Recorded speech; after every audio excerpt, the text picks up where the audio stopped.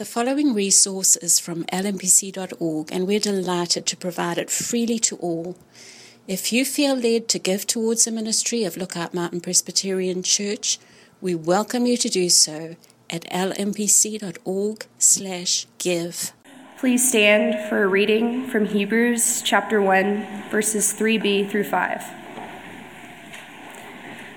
After making purifications for sins, he sat down at the right hand of the Majesty on high, having become as much superior to angels, as the name he has inherited is much more excellent than theirs. For to which of the angels did God ever say, "You are my son, today I have begotten you"?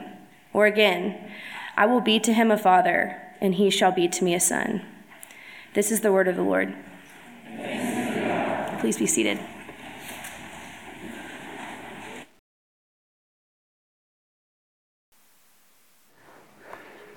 It was a short scripture this morning. Caught me out in the hall, and I realized, I need to get in there. Let me turn to Hebrews here. Let me add my welcome to that of John's. We are glad to have you here, whether you're in person worshiping or on the live stream this morning. We're glad you're here and trust the Lord is blessing your Advent season as it gets started last week. Let's pray, though, first, and then we'll look at this short passage before we come to the Lord's table. Father, you've told us that your word is living and active. Your word declares that about itself, that it's sharper than any double-edged sword, that it can penetrate our hearts, that it can judge the thoughts and attitudes of our hearts. You've used it, Lord, to grow us in grace. You've used it generation upon generation, and we so gather this day with thanks in our hearts for the gift of your word, Lord, that we can each have multiple copies of this in our homes, that we can give attention to it throughout the week as well as on Sunday. We come to it now, Lord, asking that you would take this simple but deep and profound passage, and that you would use its truths to change our hearts, Lord. Lord, some of us need our hearts changed for the very first time. We need to place our faith in you, and others of us, Lord, we need your grace more and more each day in our lives. And we pray that you would grant us the grace that comes from your Spirit, the grace and the truths that come from your word, that you really would bring about lasting change, that through the miracle of your grace, our lives could be lived, Lord, for your glory. We ask these things in Jesus' name. Amen. Indeed, if you were away last weekend, and I know some of y'all were away last weekend for Thanksgiving, first I would say please know that we did miss you. It felt very funny last week to not be full at the 9:30 hour. We missed you, and you missed the beginning of our Advent season. We're in Hebrews in chapter 1, just the first few verses of chapter 1, and we're looking at this question of who is this child whose birth we celebrate during Advent? The title of the series is, What Child Is This? Who does Scripture reveal him to be? We're looking at that, but we're also prayerfully examining our own hearts in light of who the Scriptures say Jesus is, and asking and answering another crucial question. Are we listening to him with humility and submission? Are we carefully listening to Jesus? In light of who he is, are we carefully listening with humility and submission? And last week, again, if you weren't here last week, we saw that Jesus is not a spiritual consultant who's come to give us his opinion of how we should live our lives, and we can take the parts we like and reject the parts we don't like. That's not who he is. He's not a personal assistant who's come to help us achieve our life goals and live our full potential. In fact, what we saw last week at the beginning of chapter 1 here is Jesus is God in the flesh. He's the one who created all things by the word of his power, that he's worthy of far more than just some token acknowledgement of our appreciation. As the writer of Hebrews said in the first few verses, he's the one through whom God the Father has spoken to us. God spoke through the prophets long ago, but Jesus is the one He's spoken to us now through. He's the radiance, the writer says, of God's glory, the exact representation of His being. He sustains all things by the word of His power. He's God in the flesh. And in light of that, we should be listening to Him, carefully listening to all that He teaches in His Word. But back to the question, who is this child whose birth we joyfully celebrate? And not just that during Advent, but also whose return we eagerly anticipate. Because Advent's about both. Who is He? Have we really understood who He is, or have we missed or undervalued the most wonderful news ever given, ever announced? I was reading this week of something that happened in December of 1903, and it was amazing to me to think of this event that happened. My grandmother was alive at that point. She had just been born a couple of years before. But in December of 1903, after numerous attempts, unsuccessful attempts, Orville and Wilbur Wright finally were successful in getting their flying machine off the ground. It flew for 12 seconds. Think about that. 1903. It flew for 12 seconds in Kitty Hawk, North Carolina, and they were absolutely thrilled, and immediately they sent a message to their sister, Catherine, back in Dayton, Ohio, and the message was sent by telegraph, and it simply said this: "We have actually flown 120 feet. We will be home for Christmas." And Catherine, knowing how life-changing it was to have someone actually build a plane with a motor on it and actually fly it, she hurried to the editor of the Dayton Journal and she showed him the message, and he glanced at it, and this was his reply: "How nice! The boys will be home for Christmas." He totally missed it. Totally missed the big news that man had actually flown. Well, we don't want to be like that. We don't want to be like that and miss or ignore or undervalue the biggest news ever, that Jesus, the Son of God, has taken on flesh and dwelt among us, and that He has finished His work of redemption and He's promised to return. We don't want to undervalue that. So that's part of why we're still going to work our way through Hebrews here, through chapter 1. We're going to look at verse 3b through 5. If you look in your outline this morning, we're just going to dive in. Look in your outline before we come to the Lord's table. Who is Jesus? Firstly, He's the priestly purifier who paid for the sins of His people with His own blood. He's the priestly purifier who paid for the sins of His people with His own blood. Look at verse 3. Well, let me read the beginning of verse 3 to kind of set it in context, even though we covered it last week. Jesus, the writer says, Jesus is the radiance of the glory of God, the exact imprint of His nature, and He upholds the universe by the word of His power. That's the first part of verse 3. Here's 3b. After making purification for sins, He sat down at the right hand of the Majesty on high. Let's just think about that first phrase. After making purification for sins. What does He mean? What does the writer mean? The writer means this: Jesus has accomplished what no one else could ever accomplish. No one else was ever capable of accomplishing this. Jesus dealt with our need for purification from our sins by giving His life as a sacrifice for our sins. He paid for the sins of His people, and He did so with His own blood. Now, if you've read much of the Old Testament, you know that in Mosaic law, the priest made sacrifices, sacrificing daily for the sins of the Israelites. But the priest was a sinner himself, so he did his work imperfectly. But what the writer would say here is that Jesus was the perfectly sinless one. He was not only the priest who did the sacrifice, He was the sacrifice Himself. The Old Testament high priest or Old Testament priests, they had to do animal sacrifices first for their own sins and then for the sins of the people. And Jesus was simultaneously the priest and the sacrifice.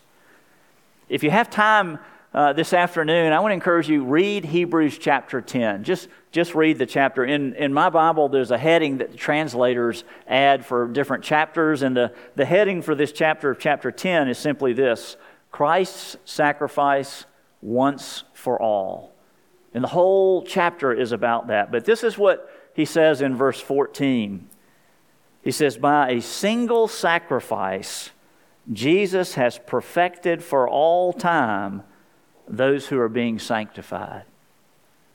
Think about that. By a single sacrifice, He's perfected for all time those who are being sanctified, those who are being set apart unto God and made more and more holy as they die to sin and live for Him. That's the second part. That's not how they get right with God. He's perfected for all time. He has made the sacrifice of Himself. His righteousness is ours, and His ongoing work in us will transform us for His glory. Jesus is the priestly purifier. That's who is this child whose birth we're celebrating as we look back to the first Advent, and whose return we're anticipating as we look to the future. He's the priestly purifier. But secondly, He's the exalted ruler who sat down, at the right hand of God.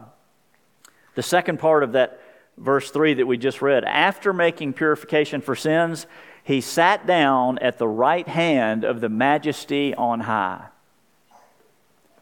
After His incarnation, after His perfectly righteous life, after His death on the cross, after His resurrection, after His ascension, He sat down at the right hand of the Majesty on high. The writers communicate something very important here, that after Jesus' work of redemption was completed, He ascended and He took that place of honor at the right hand, sitting at the right hand of God the Father. That's language of supremacy, language of exaltation. It's language that would not have been missed on a Jew that was reading this book. Would not have been missed, because the reality is priests did not sit down. They didn't sit down. There weren't chairs in the temple for them to sit. They were always standing. They were constantly offering sacrifices. But here we're told Jesus sat down at the right hand of the Father. His sacrificial work was done. It's completed. What was it He said on the cross? It is finished. It's done.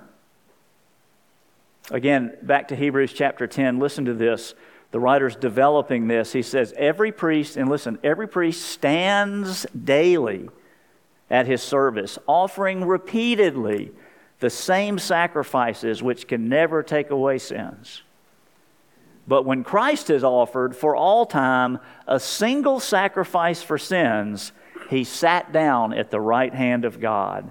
And then that other verse, for by a single offering He's perfected for all time those who are being sanctified. You see, this is different than the whole sacrificial system. This is the fulfillment of the whole sacrificial. It all pointed to Jesus. No more would priests make sacrifices over and over and over again. Jesus has done it once for all. His sitting down, the writer would say, His sitting down at the right hand of the Father signifies at least these four things. It's a sign of honor to be seated at the right hand. It's a sign of authority as a ruler. And it's a sign that His work's finished. Nothing more needed to be done. Nothing more needs to be done. That means that for you and for me, we must never think we could add anything to the righteousness that's been given to us by faith in Christ. Isaiah says all our best efforts are like filthy rags.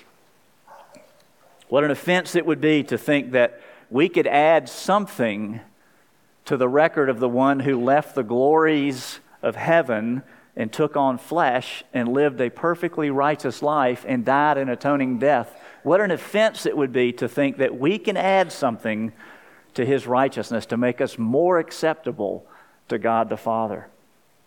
I was thinking this week, actually, it's kind of fun to get on the internet, but man, you can get lost on the internet. I was Googling this, greatest present ever. Most expensive present ever. And, you got like sheiks giving $80 million yachts to people. You got France giving us $20 million to fight the English. That was pretty good. But I couldn't find anything that really made the point I was going to make. Imagine if your father gave you a gift for Christmas and it was the most elaborate thing you've ever seen. It cost him everything to give it to you. Cost him everything. And you were to pull out your wallet and go, well, Dad, I got a couple dollars in here. I want to contribute to this. I mean, this is just too elaborate. I want to give you a little bit of something back towards it. That's what our righteous acts are like. They're offensive if we're counting on them to gain the favor of God. Jesus has done it all. It's completed. But it's also a sign now, we learn in the Scriptures, that where He is seated at the right hand of the Father, He's interceding for us. Even as we gather here today, Jesus is sitting at the right hand of the Father interceding for us. If you're taking notes, write down Romans 8:34. This is what Paul writes. Christ Jesus is the one who died, more than that, who was raised, who is at the right hand of God, who indeed is interceding for us. Romans 8:34. Think about that. Not just when we're in worship, but when we're in our homes, out in the community, in our schools, in our business. Jesus is interceding for us constantly. As we celebrate His first advent, as we anticipate His return, we need to live life with the full knowledge of He's interceding for us. As we're facing temptations, He's interceding for us. I love what Robert Murray M'Cheyne wrote. M'Cheyne was the pastor of St. Peter's Church in Dundee, Scotland. He was a great Scottish pastor of the 1830s and 40s. And he said this, and imagine, this is true. He said, if I could hear Christ praying for me in the next room, I would not fear a million enemies. Yet distance makes no difference. He is indeed praying for me. He's saying if I could live my life with that reality, knowing with that reality that He's praying for me, it'd change everything. Well, that's exactly what He's doing. So who is this child whose birth we celebrate and whose return we anticipate? He's the priestly purifier who paid for the sins of His people with His own blood. He's the exalted ruler who sat down at the right hand of the Father and even now intercedes for us. And lastly, before we come to the table, He is the royal Son whose name is superior to angels. Verse 4 and verse 5, having become as much superior to angels as the name He has inherited is more excellent than theirs. For to which of the angels did God ever say, you are my Son, today I've begotten you? Or again, I will be to him a father, and he shall be to me a son. If the exaltation of Jesus to the right hand of God in itself, it clearly exemplifies that He's superior to angels. But additionally, what the writer is saying is His name, His title as Son of God is more excellent than that of angels. Angels are created beings. Angels are created not to be sons, not to be heirs, but to be servants and messengers of God. If you look at the Scriptures and you say, what do we see angels doing in the Scripture? We see them really doing three things. They're communicating God's messages to mankind. Think of the angels' communication to Mary. They're continually worshiping and praising God. Think of Isaiah's vision in Isaiah chapter 6. And they're ministering to believers. But what the writer would say here is, in spite of their amazing roles, their significance pales immediately compared to that of Jesus, the royal Son of God. He's going to spend the rest of chapter 1 really talking about His superiority to angels, and we're going to look at that in the coming weeks. But the question is, why does He even mention that? Why does it matter? Well, if we had time to set the context for Hebrews a little better, we'd remember that the Jewish believers that were dispersed were in danger of compromising Jesus' superiority. They were in danger of lapsing back into Judaism. They had lots of persecution, lots of hardships. They're tempted to compromise. If they would just back down a bit, if they would just be willing to say that Jesus was just an angel, perhaps the best of angels, but if they'd just be willing to say that, but he's not God in the flesh, things would ease up for them. Is it that much different for us today? The supremacy of Christ, the superiority of Christ, it brings us into great tension with those around us who bristle at Jesus being acknowledged as God incarnate, as Jesus being acknowledged as the only way to be reconciled to a holy God. Listen to what one commentator wrote. Excuse me. He says, one does not have to deny Jesus outright to get along with the world. Rather, we're encouraged simply to affirm that he was one of the very best men to ever walk on this planet, that his ethics were exalted. If one does this, the pressure will be off. That's what the writer of Hebrews would say we must never do. He's the Son of God. He's God in the flesh. He's the priestly purifier. He's the exalted ruler. He's the royal Son. As I was thinking this week about this, I want to close with a couple of stories. One is an event that some of you who grew up here at Lookout in the youth group might remember. Back in the 90s and maybe in the early 2000s, for all I know they're still doing it, but our youth group used to participate in this hilarious game called Bigger or Better. How many of y'all remember that? Okay. That's not exactly what I was expecting. So here's Bigger or Better. You divide up into teams. The youth group divides into teams. You go all over the mountain. You start at just a random house or a house of someone you know. You ask for a donation of something that the family wants to get rid of. It could be anything. A kitchen utensil, a lamp, a toy, a tool, anything. You take that and you go to the next house. Pick another house. And you tell them the same story, and you trade it for something bigger or better. And then you go off to the next house and the next house, and you're in teams, and when it's all done, at the end of the night, you reunite, and you see which team ended up with the biggest or best prize. One year, no kidding, a team came back with a trampoline. They won.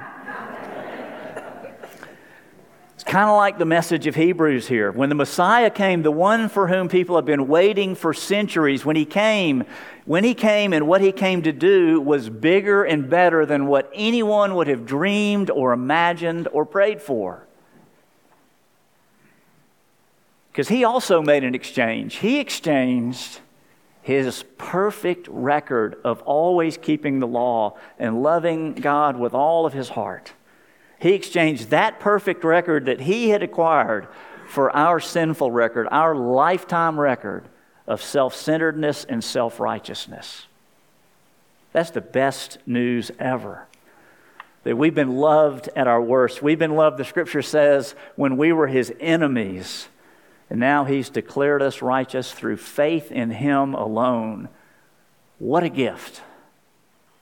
We've been made right with him through no work of our own. That's bigger and better than anything any of us could ask or imagine. And it's in that truth, and it's because of his victory, that you and I come out the winners. So Advent's not simply a preparation for Christmas. It is that. It's not simply that. It's not simply looking back on the first advent of Jesus as preparation for his promised return, when we'll celebrate not just the salvation that he's given us as individuals, but we'll celebrate his kingdom coming in all its fullness. Before I pray, I want to just read one quick quote from C.S. Lewis about the identity of Jesus, and this will be familiar to many of you. He says this: each of us must make our own choice. Either Jesus was and is the Son of God, or else a madman or something worse. We can shut him up for a fool, or spit at him and kill him as a demon, or we can fall at his feet and call him Lord and God. But let us not come with any patronizing nonsense about his being a great human teacher, for he's not left that open to us. He did not intend to. We may note in passing that he was never regarded as a mere moral teacher. He did not produce that effect on any of the people who actually met him. He produced mainly three effects: hatred, terror, or adoration. There was no trace of people expressing mild approval of Jesus. Let's pray. Father, indeed, Lewis is right. Each of us must make our own choice. Who is Jesus? We pray, Lord, that during this Advent season that question would be on our hearts. Even for those, Lord, of us who have decided that long ago, we would look and see if our lives are really lives that express mild approval of Him, that undervalue what He's done for us. We pray, Lord, also for those who have never answered that question yet, that during this Advent season, maybe even this Lord's Day, would be the day that they commit their lives to Jesus, that they trust in Him and His righteousness alone, and that You would bring them into the kingdom just as You've done for us. We pray, Lord, as we joyfully celebrate this Advent season, as we eagerly anticipate Christ's return, that our focus would not be on just all the trappings of Christmas and all the shopping and decorations and presents that must be bought, but our focus really would be on the greatest gift we've ever been given in the life and death and resurrection and ascension of Jesus. We pray this in His saving name alone. Amen.